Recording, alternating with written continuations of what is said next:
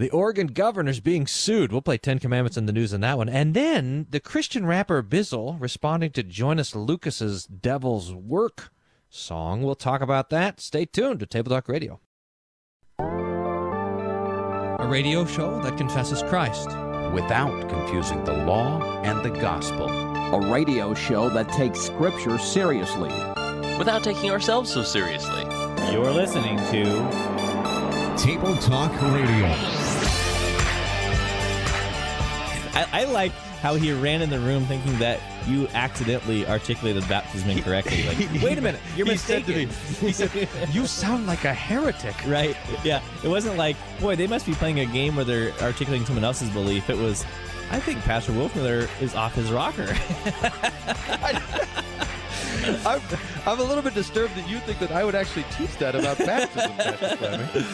And it's so deserved to be crunched. I mean, mega crunch. So, you guys would put Mega the mega crunch on the song. That would be awesome.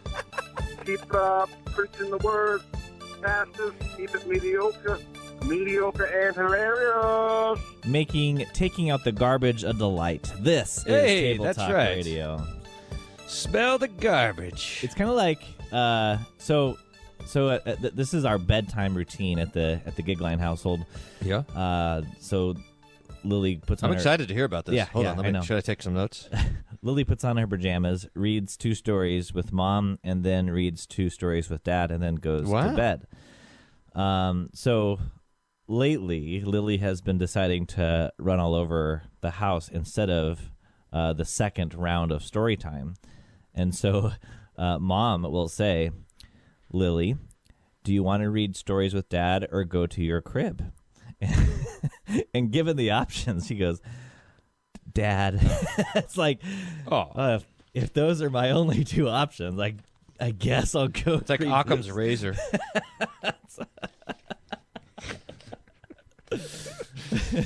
Oh, no, not Occam's razor. Pascal's wager. Right. That's what it is. Right. It's like I knew what you meant too. When you said that, I knew what you were talking about. Occam's razor and Pascal's wager.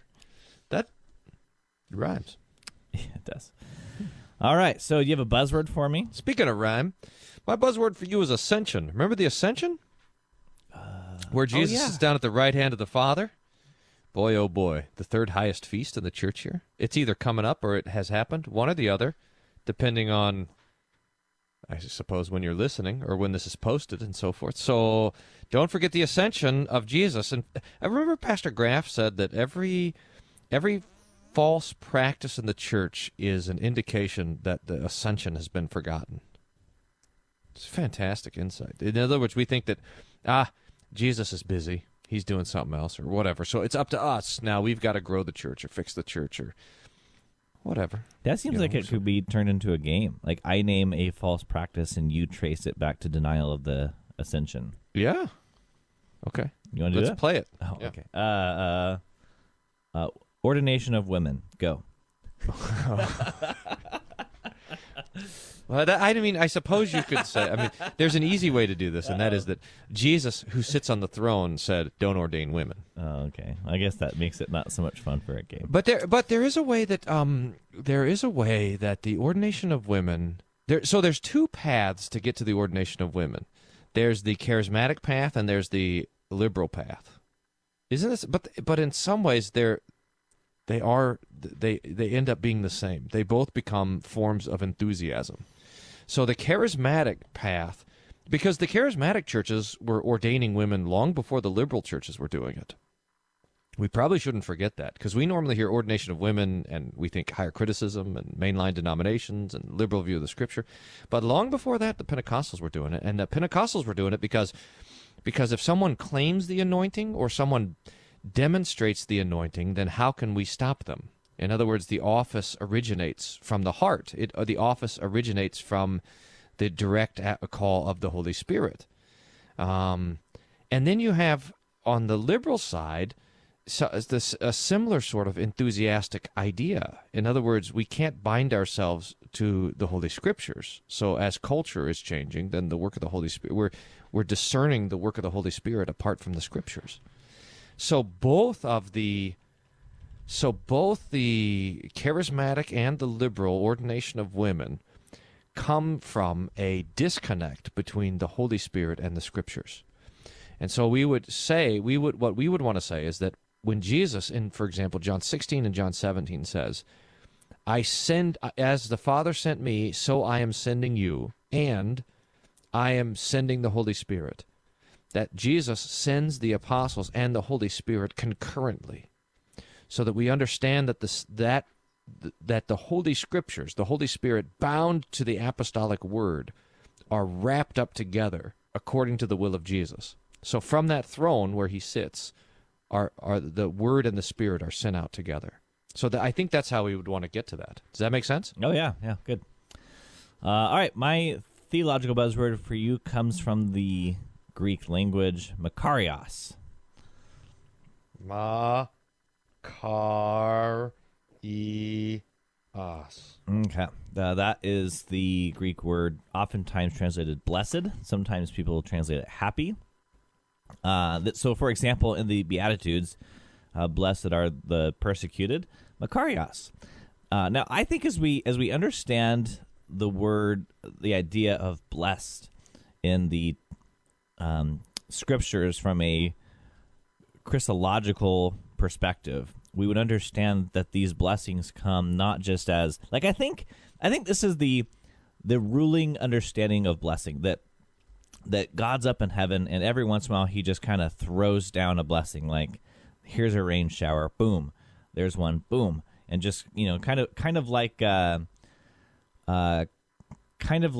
grandpa who comes over with gifts for the children. That's kind of a thing how it is. But I think the right way we would see the idea of blessing is that it comes by way of the cross. Do you remember that guy who we used to talk to, Bill Swirla? Yeah. You remember him? I do. He's still around, right? Yeah. He's in a big fight about the Eucharistic fast thing. Apparently I'm supposed to be in a fight about that, since too. I'm not on social media, I don't really know these things that go on. Yeah. I mean, I've been taking social distancing seriously. Yeah. So I didn't even know. By social media distancing? That's a thing, I guess. Yeah. Anyway, I remember he said a thing one time that Hey, you make a point here. I'm going to just point this out, is that so everyone's social distancing, which means they're using social media, and to which you should then say, I always told you that social media is a way of actually distancing yourself from people rather than drawing close to them. I've never cared about that. Okay. Anyway, the Swirla said that a blessing always comes by a cross. So when you give a blessing, you usually make the sign of the cross. And so we think about in various vocations, that we have the blessing of children, but that comes also with a cross, that there's a burden that is carried when blessings come.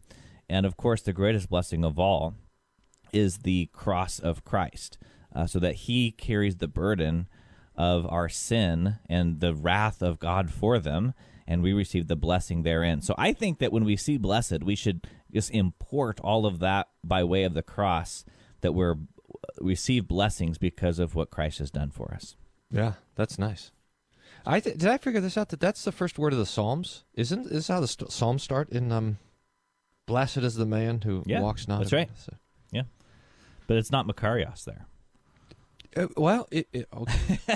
I guess if you're reading the Septuagint, it could be. That's what I was wondering about. I don't know. You would have to find someone who does show prep to ask that question. I got the Logos here. Remember the Logos? Here, it's cracking open. I'm going to look at it. I disabled the sound on my Logos, but that's just me. So, for cheating at Bible Bee? Oh, yeah, that's right. All right, where is this? I'm going to guess. Esther. Esther. Right. All right, so you got it there? I don't know how do you find actually the Septuagint? Well, I'll tell you what, Joshua? let me tell the listener what we're going to be doing today while you fiddle around with that. We're going to be doing some... this is like Septuagint alternate text. I opened like the Apocrypha. Just give me the normal Septuagint. No wonder. I'm like, Tobit? I don't want to know if Tobit starts with... Okay. I'm getting the there. What are we doing the problem is that people use the digital Bibles to fulfill their lack of grammatical knowledge, and yet they also have to have some technological ability. So if you don't know how to open a software program and don't know the languages, you really don't This have happened a the chance. other day. Is for whatever reason, like the settings on the Logos on my Hebrew Bible were like on table of content mode. So I have to know the name of the book in Hebrew to find it. And I'm like, I can't. I don't even know what these things are called. They're all different. And I had to. So it took me forever to find the. Okay, I found it, by the way. Okay. Septuagint, Psalm 1:1, Makarios There on it is. air. There it is. There it is. Good. Well, Thanks. today we are doing some I don't 10 get points for that? commandments in the. Why would you get? Oh, you did use it. Okay, I'll give on that. 500 points to you for using the buzzword without me recognizing it. I'm just not used to even tuning in to listen to the buzzword until the last Or 10 me at seconds all. of the show, right? Now that you mentioned it. Take me up to the news. We're going to be looking at a article about a group suing the state of Oregon and the governor specifically, and then we're going to be doing what was it That with the sounds twist? interesting. What was it? Preaching to Hollywood with a twist. Sean, Pastor Kilgo, has sent us this interesting a rap song called Devil's Work by Joyner Lucas, the guy with 2 first names. Pastor Kilgo better be careful with all this, all these emails he's been sending in. He might find himself in the position of Lumpy, taking that business. I know that is true. And then there's a Christian response Oh. to this particular. So it's you see secular rap blaming the devil for trouble, and then a Christian responding to it. This should be interesting, actually. Yeah, mediocrity at its finest. So you'll want to stay tuned for that. All right, so we will be right back. You can send us an email, questions at tabletalkradio.org. Give us a call, 1-800-385-SOLA. Stay tuned. We'll be right back.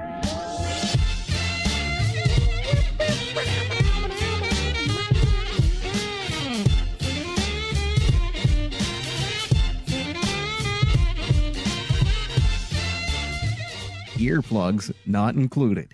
You're on Table Talk Radio. Hello, I'm Hans Feeney, creator of Lutheran Satire. I'm encouraging you to listen to Cross-Eyed Christian, this theologically deep but tonally lighthearted podcast hosted by Pastor Gavin Mize. You should listen because Gavin is funny, a sharp thinker, and a faithful theologian, despite sounding like Joe Dirt with a mouthful of Novocaine. Enjoy the show, folks.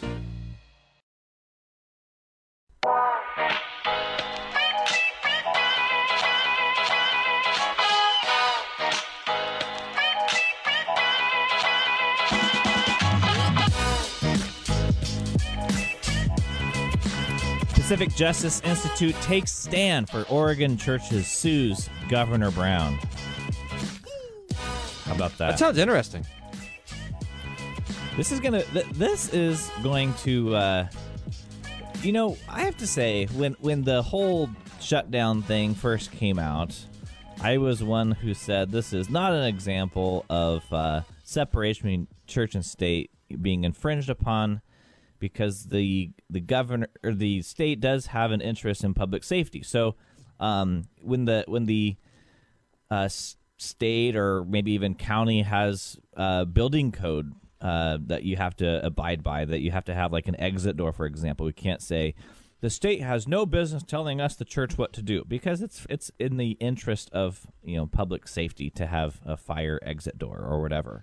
Right. And so I admit that when a lot of this came down, I was one saying, look, this is being done not for persecution of the Christian church, although depending on where you are, that might depend.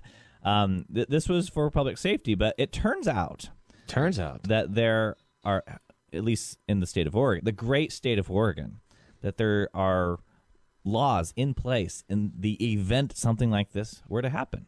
How about that, huh? That's great. All right, I'll read you this. It's not really an article. It's more of a press release.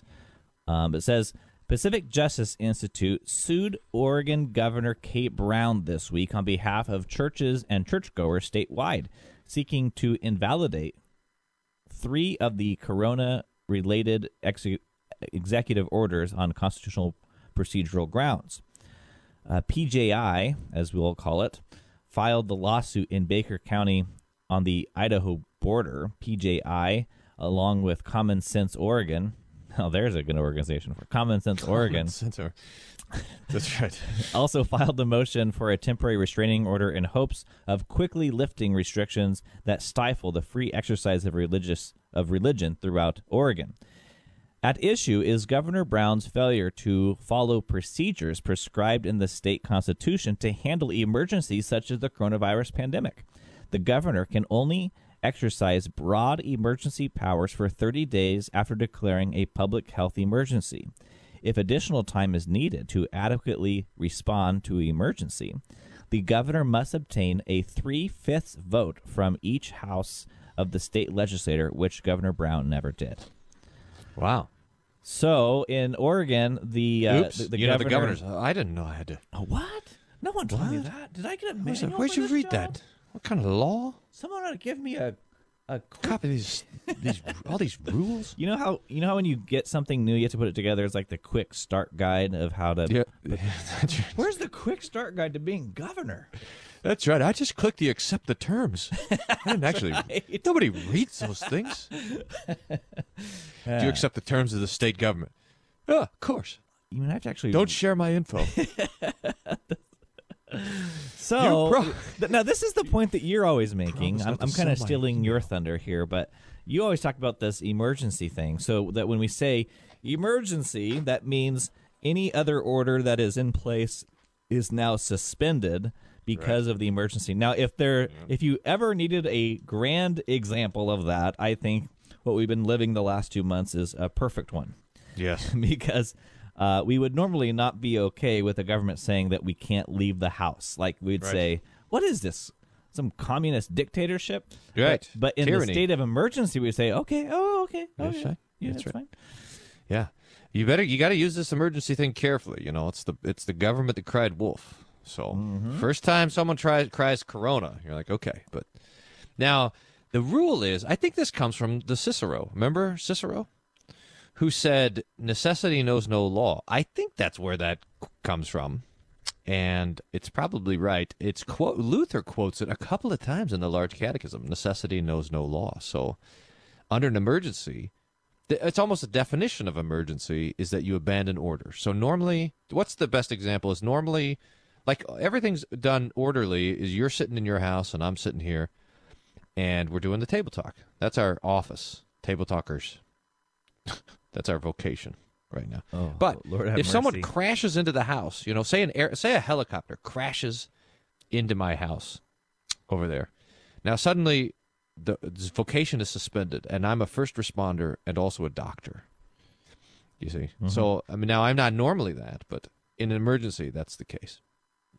So there it goes. By definition, emergency is a suspension of order and a dropping of vocation and things like this. So we talk about emergency baptism. Normally, the pastor's doing the baptism, but if there's an emergency, then everybody's a baptizer But what's interesting about this, though, is that there are certain so-called emergencies that are either common enough or can be anticipated that. Cicero was maybe not articulating here, because in certain circumstances, necessity does know rules. So, for example, we ordinarily say that all vehicles must travel the speed limit and obey all traffic laws. Right. But in the instance of an emergency vehicle needing to get to the scene, we understand, okay, it makes sense for the police car or the ambulance to drive faster than the speed limit and maybe run a red light or a stop sign or two. But there are laws in the books to say that you have to, be an authorized vehicle with warning lights displayed, all of that, so that we've prescribed when this emergency arises, this is the manner in which it must be followed. Can you imagine so we've decided that some people are there specifically for emergencies. I mean, EMS, emergency medical, and emergency rooms. So they're like, there's going to be some things that just, you have policies already in emergency rooms. But there is a way, like, let's say, someone just gave me this book, this psychologist that was looking into the shooter from Aurora, the theater shooter. I think listen to this book. It'll be wild. But like when that happened, when the theater shooting happened, police were bringing the wounded to the hospital in the back of their police cars. Mm-hmm. Now that's against all kinds of policy, but the emergency spilled over, and so you're just doing what you got to do. Or if you find someone, if you find a woman about to have a baby, you can speed to the hospital. I don't know I'm not sure if it's once. Really? Yeah. It was when I was in high school in Yuma, Colorado. There was a crash at an intersection, and a lady got out and she was pregnant, and I was just like 3 blocks away from the hospital. So she got in my car and took her to the hospital. Wow. Now, so if the police would have stopped you, say you were speeding and breaking the laws and driving to get this lady to the hospital, the police stop you, and you say, this lady's about to have a baby, then they jump back in their car and they say, follow me. And they lead the way with the sirens. They don't arrest you. They don't throw you in jail for they help you. In the case of an emergency, this is how it goes.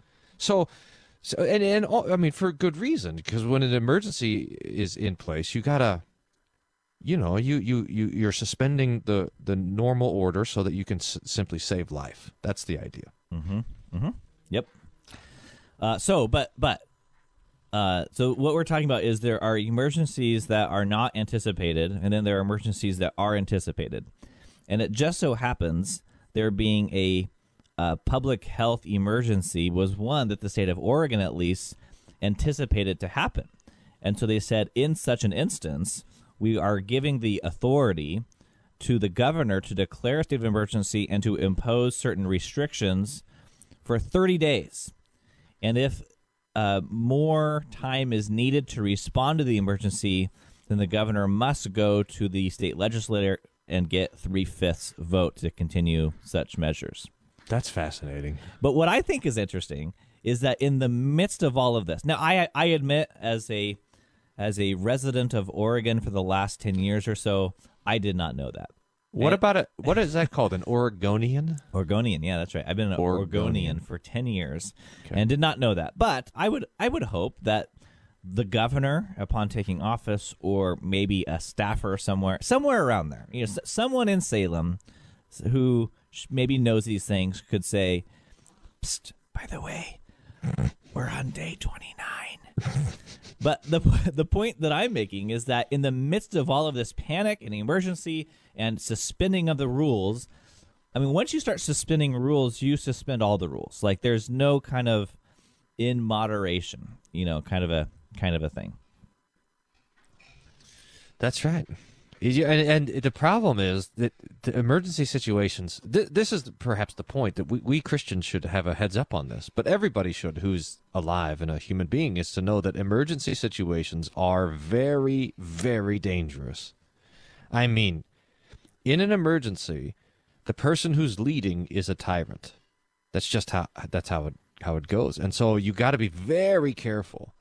Because if you get someone who wants to be a tyrant, then the emergency becomes, for them, a great opportunity. Never let a good crisis go to waste, kind of thing. And so you see people trying to capture power or whatever, legislative advantage, things like this, through emergencies. And so it's whoever made this law knew that, and they said, "Look, it's one thing to have a public health crisis; it's another thing to have the crisis of tyranny." And so we have to make sure that that whoever's leading in a crisis does not become a tyrant. Mm-hmm.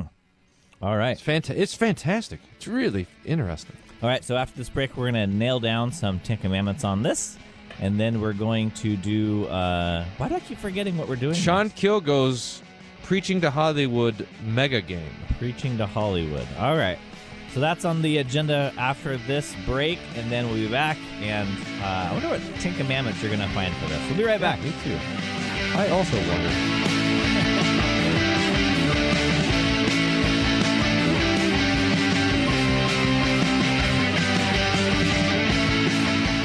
For those times when you just want to be alone, this is Table Talk Radio.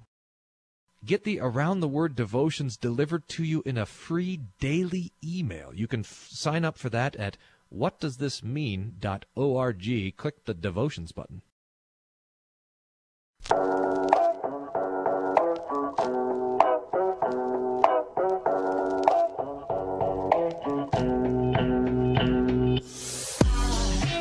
You know, I have one more thought about this whole thing. Yeah? Shutting the world down on the coronavirus thing. Is in the midst of emergency, I think it really shows one's values, right? I mean, if you have, call it morality if you want, but just the things that are truly important to you are going to reveal themselves when you're in the midst of crisis, in the midst of emergency. Yeah? So, like, for example, whether churches meet or not, I shout out to my buddy down in Chico, California, Don Jordan. He's been having individual like communion services for the members to come midweek, and the local news crew came and did a story about it, and he sent me like the comments on the section of the news story, and they were like, "This pastor's being reckless. He's gonna kill people for giving communion," and all this kind of thing. And I think, boy, for the people who are going, who say, I would want that I could worship and receive the Lord's gifts as normal, but I can't. So thanks be to God that there is a pastor here who's willing to meet with me and many others individually to give me communion. They see that as a good and noble thing. But for those outside looking in, saying, "Oh, what a great danger!" I mean, so the danger doesn't outweigh the necessity, right? Mm-hmm. I mean, so that same person is willing to take a calculated risk to drive to the grocery store or to the Home Depot and wait in line to get in and wait in line to get out. Like, that is a calculated risk in order to get my crescent wrench. But or to go get my marijuana or whatever it is, my booze. But it is not a worthy calculated risk to go to church to receive the Lord's body and blood. Now, that shouldn't surprise us from those posting comments on a local news station's page. That doesn't surprise us at all. Right. But it's just revealing of what do I actually regard as important during this time of emergency. That's right. It's nice to be in Texas where the governor said from the get-go churches are essential. And and everyone else is like, "What, are you crazy?" I roll. Now, we got to be careful that, I mean, we want to do everything possible so that there's no outbreak that starts at a church, because that's just a real pain, But you just want to be. It's not. It's a pain in a number of ways. I mean, it's painful to see people get sick and suffer, and it's also a pain because then everyone shows how they take advantage of that to slander. Yeah, like these guys are. I mean, there's been two extremes, I think, on that. I mean, there have been, so like our church, our state. Did the stay-at-home order except for essential services, and the governor did not prescribe that which is essential and that which isn't. I mean, she did name certain industries that just can't continue, like beauty salons, that just requires close proximity to do what you do, but didn't actually make the list like California did that these things can't meet. So our approach as a congregation has been, well, what we do is certainly essential. And as long as we can do what we do here while maintaining 6-foot distancing, then I think that we're fitting within the governor's order. Now, the size of our congregation, the size of the number of people who are willing to come out, and given the space that we have, I mean, every person had their own pew. We were able to do this without violating the social distancing thing. But so you had churches who were actually taking precautions and trying to work within safety standards. But then you also had churches who just kind of said, this virus doesn't affect us, and we're just going to have our church of 3,000 people anyway and have a total disregard. So I guess what I'm saying is that I can see where there would be a place for churches to meet given certain precautions, but then there's also just almost a disregard for like, we're a church, you can't tell us what to do, we're going to do whatever we want anyway. Yep. No, that's right. So there's I mean, it's a balance, right? I mean, And part of the problem is I got to sneeze. So hold on a minute. Macarios. Thank you. What was my buzzword? Ascension. Oh, yeah. Just checking. It's this balancing business, and because people. So one of the problems is we just don't know about this corona business. It's continuing to kind of confound people as of current recording. Like it's starting to do some weird things. Like it's starting to act like it's the blood clots and like here in Austin, the most people that have it are people like age 40. Which is strange also. It's kind of defying all the expectations. And so we just don't know about this thing. We just don't have enough information. It's new, but everyone's got an opinion about it. And these like really strong opinions. Like it's like it's a fraud from the government, or it's a tyrannical sort of thing, or Conspiracy. It's the most deadly thing we've ever had, or some people are saying it's just like the flu. We should, and then now the masks become the next debate, and people say that you got to wear the mask, and other people say you can't wear the mask. It makes it worse. And I mean, but the point is nobody knows. I mean, more information is coming in, and we're trying to process it and connect the dots. And well, there's a lot there too, because I think ever since Trump took office, or even before he took office, I think a lot of people were cautious of the information they're getting from mass media. But once Trump started the kind of rhetoric of fake news, I think a lot of people questioned the legitimacy of a lot of the information they're receiving from news outlets.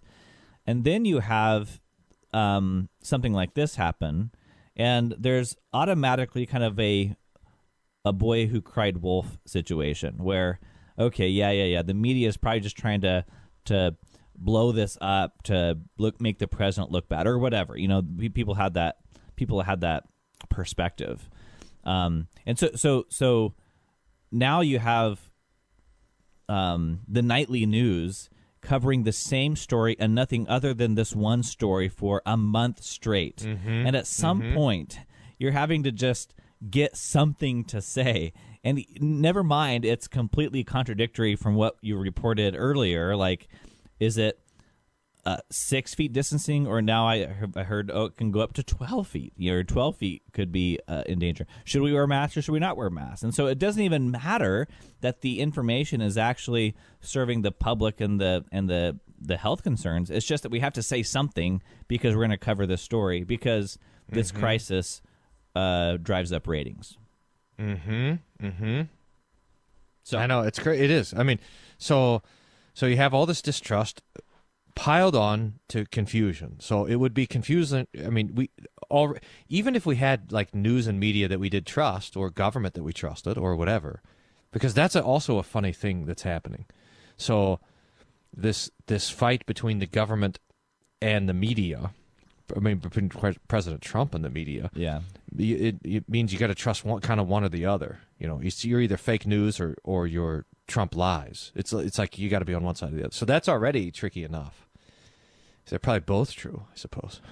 But then you don't know. I mean, we just don't know the current situation. But then the thing that just is astonishing me is how hard it is for people to say, we don't know. Like, I don't know if masks help or not. I don't know if 6 feet's enough. I don't know if you're asymptomatic after 2 weeks. I mean, I don't know. Probably nobody knows these things. But it's so hard for us to say we don't know. So then everybody has an opinion. So then you just kind of, the people who are in charge have to lean into their opinion. So it's really stark here, because Austin, the mayor of Austin, is, as you would expect, very Austin. It's very progressive. But on the other hand, the governor of Texas is very Texan. So they're saying two different things constantly. Like the governor says, the stay-at-home orders can't stay in place. We're not stay-at-home order anymore. And then right after that happens, the mayor comes out and says, I'm issuing a stay-at-home order. It's required for people in Austin to stay at home. You're like, wait a minute. The governor just said you can't do it. He goes and does it anyways. And then the Christian says, well, to which authority am I beholden? Because they both are apparently an authority over me. How am I going to do that? And so those who have who are minded to see the growing secularism of the world are going to say, look, the anti-Christian forces are going to take advantage of this to hurt the church. And probably that's right. You know, if you're everybody's going to take advantage of this to try to, unfortunately, to try to further their own agenda. I suppose in a way, even we are because the Christian is continuing to preach, and they are saying, you see how we can't know what tomorrow's going to happen? The coronavirus is showing us that we can't know tomorrow. And in some ways, we're taking advantage of this to demonstrate the truth of our own message and the necessity of trust in God. So everyone's going to kind of do that, read the thing with their own agenda. And so that's what we expect when it comes to it. All right. So now, we got to do 10 commandments in this. I'm going to say the first commandment and the fourth commandment, but even in some ways the fact of the commandments. So remember, I was listening to Al Mohler this morning. He was talking about the rule of law, how we do not have tyrants. We do not have the rule of princes or people. We have the rule of law. And so as soon as God writes down his law and says that everyone is beholden to this, we have the invention of the rule of law. And so we have that here. Also, that those who rule know that they are also ruled, that God is above all. That's the first commandment. And that in the fourth commandment, in the second table, the Lord puts this severe limitation on earthly government, even just in the fact that the fourth commandment comes after the first, second, and third. So first God puts his rule in place, and then earthly rule comes under and after that. So the earthly rulers have no authority to stop the kingdom of God. Ah, very good. So we What's that music? obey God rather than men. What is that music? It's just this thing. Tries to... I can't believe it. Are we now? Is this the fourth segment? This means that the listener gets some reprieve here in just a little bit. How are we going to do respite. Kilgo's thing? We're going to do it in 12 minutes. Right after this break. You're listening to Table Talk Radio.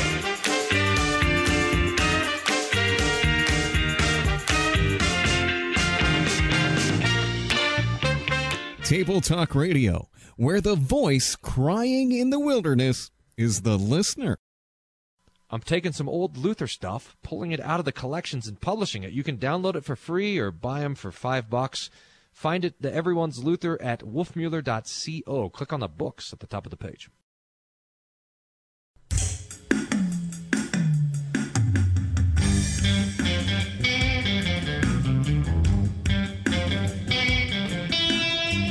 All right, given that we got to get after it, set this up for us, Pastor. All right, so Patrick Kilgo sent us this thing, Devil's Work, a hymn by Joyner Lucas. He said, don't play it, it's obscene. But he made this, it's an argument against God because of all the bad things that are happening. And then another guy, Christian rapper called Bizzle, which is kind of cool name, made a response to it. So here's some of the lyrics for Devil's Work by Joyner Lucas. And then we got to see the response. I'm staring at this Bible as I keep glancing. Dear Lord, I got questions and I need answers. Trying to understand your vision. All I see is damage. Just a bunch of dead bodies in the street camping. A bunch of lost souls on their feet standing. We supposed to be your children. I thought we family. You're supposed to be my father. Bruh, I need answers. We don't need to die young. We just need chances. Tired of living on the edge, so we keep scrambling. Try and talk to these strippers, but they keep dancing. We just want to be number one like Steve Francis. Who's that? That's my question. Bow our heads, say a prayer. Now the sea's planted. Everywhere I turn, I see MCs vanish. A lot of good fellas. That's not the original. A lot of good fellas gone. I don't understand it. A lot of families lost, and they see stranded. I ain't trying to disrespect you. I just need answers. I know you're watching us from heaven thinking, who to save? Cherry picking. Who should go next and who should stay? I'd be on my way to heaven if I knew the way and bring back every good fella you choose to take. They say you're never wrong, but you done made a few mistakes because you keep taking the wrong fellas. Maybe you should trade us back the real ones. Remove the fakes. I think you should give us Tupac back and take that fella Suge. I don't know who Suge is. Poor guy. Let the legend resurrect, and he's going to live for good. Been screaming thug life in every different hood. If you could only bring him back, Lord, I wish you would. Give us Biggie, give us Pun, give us Triple X. Take that fella Trump with you. That's the bigger threat. Oh, boy. There's too much power for a coward with no intellect. This kind of goes on. Let's see. He's talking about all the people that died. By the way, and all the people that haven't, and talking about the injustice of the whole thing. Steve Francis was a basketball player for the Houston Rockets. Everybody and their mama trying to be a thug. I'm skipping down 2/3 or something. I don't even go to church because I'm afraid of being judged. Been staring at the ceiling as I lie in bed, watching fellas follow trends like Simon Says. I don't know what that is. I pray you give us back the real ones and try again, or maybe take them fellas that deserve to die instead. Laura Ingrams that's who we should take. Father, forgive me. I know not what to do, and now I'm reaching out to you, hoping you hear me and return the message. I know that you got our back, and they say you're not against us, or maybe you just love us so you don't doing stuff to test us. Just kind of thought that you would do more to protect us, like they say the good die young, and I ain't on the guest list. I've been drinking, Lord forgive me. It's my blood racing. I don't know what I'm thinking. I'm just frustrated. I don't mean to question you. I'm just confused. I don't know what else to do. I've been patient, and it sucks waiting. Took my mans from me. That forever hurts. Putting the blame on you, that'd never work. I know this ain't your fault. It's the devil's work. Devil's work. Whoa. Interesting. Okay, so basically, as you said, that he lists out all these people who should not have had to die, and then there are all these people who are living who, in the rapper's opinion, is doing an aggregate harm to people, so that why doesn't the Lord take those people? And at the very end, it resolves in, this isn't God's fault. It's really the devil doing his work. That's right. So that's the basic idea. All right, I think now, though, what we want to get at, though, is the Christian's response. Yes. Do you want to play some of that? You got it there? Yeah, I could. Let me just pick it in the middle because we don't have a lot of time here. Yeah, sure. Made you the same way after that, but you was in your daddy's sack and his daddy's sack. I am the one that put breath in your lungs and created the same mind that you question me from. You were lost, I'm the way, I'm the potter, you the clay, and now the clay got something to say. There it is. Wow. All right, why don't you just wrap it out, kind of like that? Yeah, I could.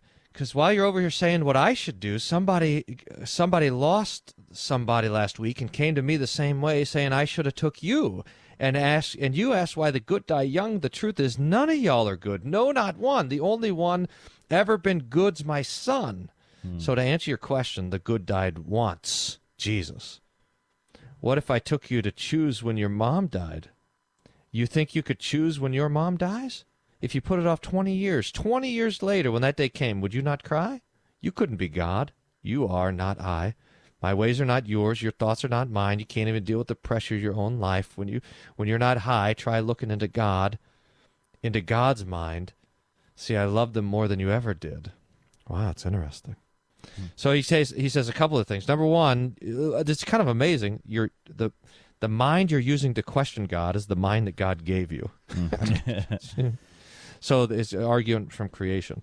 And then the argument against evil, which is to say, why do the good die young? And he says that no one is good, only Jesus, and he died for you. And I think that's where, probably for Bizzle, I don't know if Bizzle gets there all the way, but that's where this whole thing has to end, for us at least, is at the death of Jesus. You can't go any further, and you can't not get there. If you don't have the sacrifice, this is the point. If you don't have the sacrifice of Jesus on the cross, you don't have the love of God. You only have God's anger, or worse, his indifference. One thing this brings out is, so we're talking about the question of theodicy. Why do bad things happen to good people? And of course, one thing, a starting point in this is to first analyze the evaluation that there are some good people whom do not deserve the wrath of God. So the starting point is that there's this great injustice that some people are suffering and other people aren't, and it's the people who are suffering that don't deserve it. Instead, as I think the rapper's response brought out, Bizzle, thank you. Mr. Bizzle, that we're all sinners before God, and none of us can claim to not deserve his wrath. So in our confession of sin at the beginning of the service, we say, I deserve nothing but temporal and eternal punishment. You remember when the Tower of Siloam fell, and they asked Jesus, was it that these were worse sinners? And he says, no, but you should repent lest you would likewise perish. So he doesn't say, well, it's just things happen. But he also doesn't grade on a curve to say, yeah, these were the bad guys. So the tower didn't fall on you because you're the good ones. He said, look, we're all deserving. Well, Jesus maybe excluded, not maybe, Jesus excluded. We're all deserving of God's wrath. Mm-hmm. That's so that's a starting point to the theodicy question, and then it should get to, as you mentioned, the cross, because there we find the one who is good suffering on our behalf. That's right. Stunningly, the one good suffering for us. It's amazing. So here, we assume that God is punishing us who don't deserve it, when in fact he's punishing himself who doesn't deserve it in place of us who do. It says it here. He said, see, I love them more than you ever did, more than you ever could. Death doesn't lessen it. Let my own son meet death as the evidence.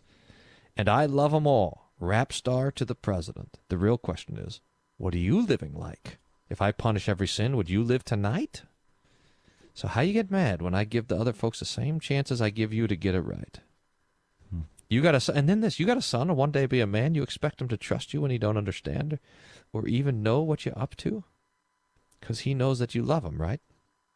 So trust that I love you too. That's something. Now, I think there's a lot that's good in that. So, that what guides us in our trust of the Lord to say, I don't understand this, but thy will be done, is still that cross. So that, while I don't understand my own suffering, I can't say I know why or anything of it, really. Yet, one thing I do know is that God loves me because he sent his son to die for me. So this guides us, for all Christians, to say, I don't know why I'm going through this, but the one thing I can know is that God is on my side, and that God is not pouring out his wrath for my sin upon me, because he has done that upon his son Jesus in my place. Mm-hmm. Mm-hmm. We have 1 minute left, Pastor. What are your final thoughts on this? This is interesting to see these things. I mean, just to sit back and say, where would you find the cultural question about theodicy happening? This is probably not what you expect. But, right. But here it is. You just can't escape theology. So if people are really honestly questioning and thinking about this life, it's going to come out one way or another. And God be praised for that. And and for the opportunity to speak of the death of Jesus in the most unexpected of places. I would hope that this response from Bizzle made it back to Lucas, and I would love to know what Lucas's thoughts or response was to that. Yeah, wouldn't that be interesting? Pastor Kilgo? Yeah, get on it. You're on it. Our new Lumpy.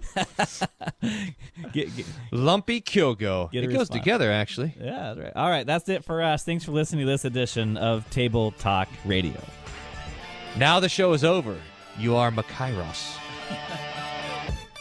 See? He's ascended. Blessed. You got it? Yeah, I got it. No. Thanks for listening to this edition of Table Talk Radio. Table Talk Radio is not for everyone. Please consult your pastor before listening to Table Talk Radio. Side effects may include nausea, vomiting, headache, heartburn, hair loss, hallucinations, and aversion to incomplete sentences with aquatic imagery, psychosis, coma, death, halitosis, lung cancer, brain tumors, sleep gain, internal bleeding, internal combustion, a sudden craving to smell your backseat, claustrophobia, an uncontrollable urge to fight the Calvinists on Twitter, and falling off your treadmill. For more information, visit tabletalkradio.org.